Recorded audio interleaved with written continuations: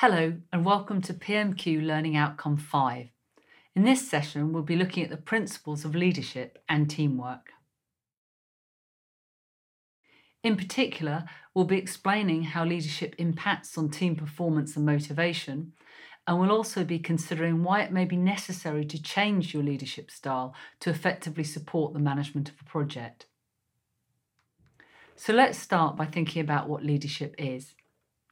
Leadership is defined by the APM as an ability to establish a vision and direction, to influence and align others towards a common purpose, and to empower people to achieve success. So let's take a moment to think about what that involves. The leader needs to be able to bring together a group of individuals and ensure that they can actually operate as a team, and this takes time and coaching. It also means the leader needs to be able to keep the team focused, ensuring that through periods of change and uncertainty, everyone still understands their key goals. And that requires effective communication to establish that. It also makes sure it's about making sure that the direction and motivation needed by individuals is provided so that they can do their best work. And very often it will require the leader to adapt their style depending on the level of experience or the maturity of the individual in the office environment. All of these things will combine to determine the kind of leader that somebody is. We're now going to explore 3 different models of leadership that help us to understand the factors that influence behaviour and that can lead to individual and team motivation.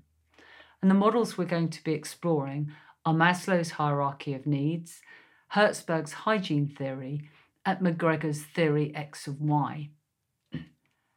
Abraham Maslow's hierarchy of needs model identified 5 levels of needs that individuals have.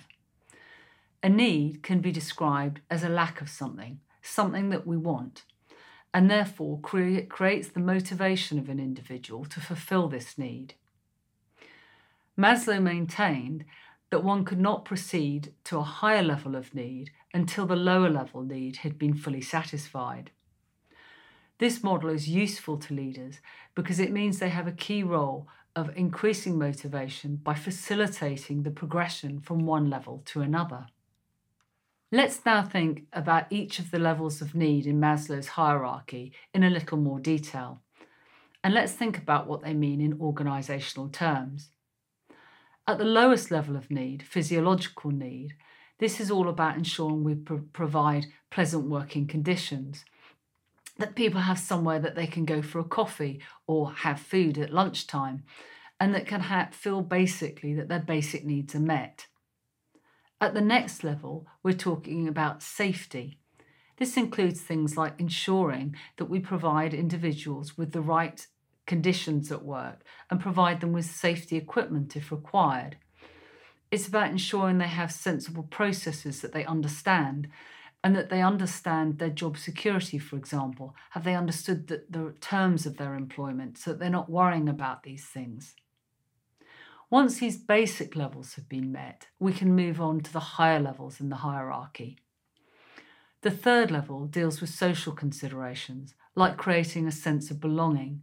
This is about making sure that there's team cohesiveness and that people have the right level of supervision to support them and can start bonding with colleagues so that they feel they have an identity within the organisation where they work. We then move on to levels of esteem. This is about an employee feeling that they have been respected for their skills and experience, that they're recognised and praised appropriately, and that they have the right level of job status for the work that they do. And then at the top of the hierarchy of needs comes self-realisation or actualisation. This is when an individual feels all their skills are being appropriately and effectively used, that they feel they have maximum opportunities for advancement and can see opportunities for promotion. At this point, the employee is truly fulfilled. All of this helps us to understand then how we can motivate the individual and is a very useful tool to the project manager in making sure he addresses each of the needs of any people in their team. Let's now consider Frederick Herzberg's model. Frederick Herzberg developed a theory of motivation based on two factors: hygiene factors and motivators. He was one of the first people to recognize that motivation and demotivation were not simply opposing reactions to the same factors, but rather that those things stemmed from different sources. And he identified two things. The first were called job satisfiers or motivators. They came from actually doing the work, the intrinsic nature of the work itself, whereas hygiene factors were more about the conditions in which the job was done. In his model, he refers to motivators being things such as advancement, opportunities for recognition, and enrichment through the nature of the work itself. These things can actually lead to genuine motivation in an individual through self-development opportunities.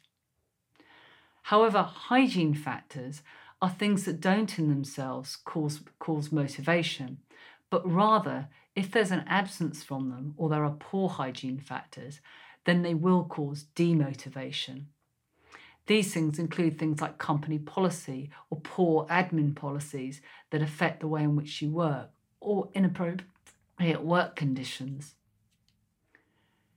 So what we then understand is, by understanding Herzberg's framework, is that if we can remove hygiene factors and remedy these, then people will not any longer be demotivated, but it won't necessarily motivate them to do their jobs any better. If we want to motivate individuals, we need to focus on the motivators, the things that enable people to feel fulfilled. We need to provide them with development opportunities that can allow individuals to grow their skill sets. So according to this theory then, there are two key steps to motivating employees. The first is to eliminate job satisfaction that may be created through poor hygiene factors, such as poor company policies. The second is to focus on those motivating factors and create conditions that lead to satisfaction by giving employees opportunities to develop their skills, by coaching them, and this will all help to give them extra responsibilities that in the end will motivate them. Let's now consider McGregor's model.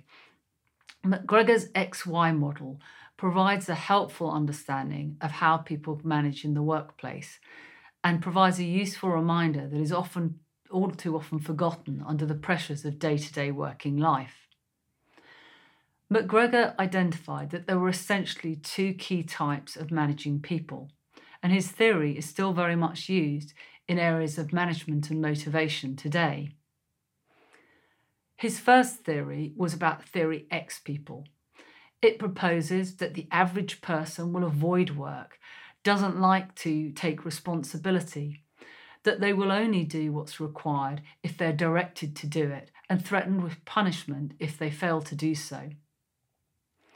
On the other hand, his theory Y style of management is more enlightened. It suggests that effort in work is as natural as play, that people will seek out opportunities for responsibility, that they actually enjoy developing their skills and will actually commit to objectives as the direct result of the rewards associated with their achievement. So if we understand this then, what does that mean about the kinds of managers people are if they're a theory X or theory Y? The theory X manager will be highly directive. They'll issue deadlines and ultimatums and are fairly autocratic in their style. There is very little focus on people and they're very task-driven, looking for results by required deadlines, and everything else is pretty much forgotten. There's certainly very little focus on team building. In contrast, the theory Y manager is far more enlightened. The theory Y manager recognises that people like a degree of autonomy. They take their time to coach individuals and give them opportunities to develop their skills. They involve employees in decision making, and they also make sure they give them regular constructive feedback and praise them appropriately when they've done things well. They also seek out opportunities for employees to be promoted.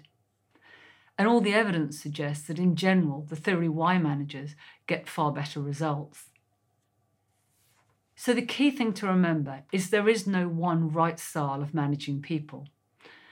The way in which you manage others will be driven by a number of things: the situation facing your particular project, the timescales involved and the degree of urgency which might lead to a more directive style, and the maturity and motivation and confidence of teams and individuals that you may have responsibility for.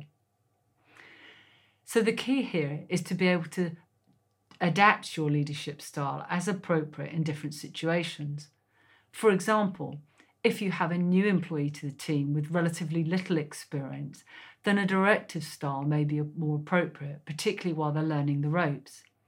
There may also be some situations, for example on the battlefield or in an operating theatre, where a more directive approach is going to be important. You don't want to leave things to chance. But let's consider when a more coaching or mentoring style might be appropriate. This may be appropriate where you've got more time and can take the time to develop skills. For example, you may be on a project where you have a process expert, but you'd like them to develop some training materials, something they may not have done before. But you're able to use their prior experience and through coaching, give them extra skills that they can then develop. This in turn will motivate the individual. And then finally, you may have a more delegating style.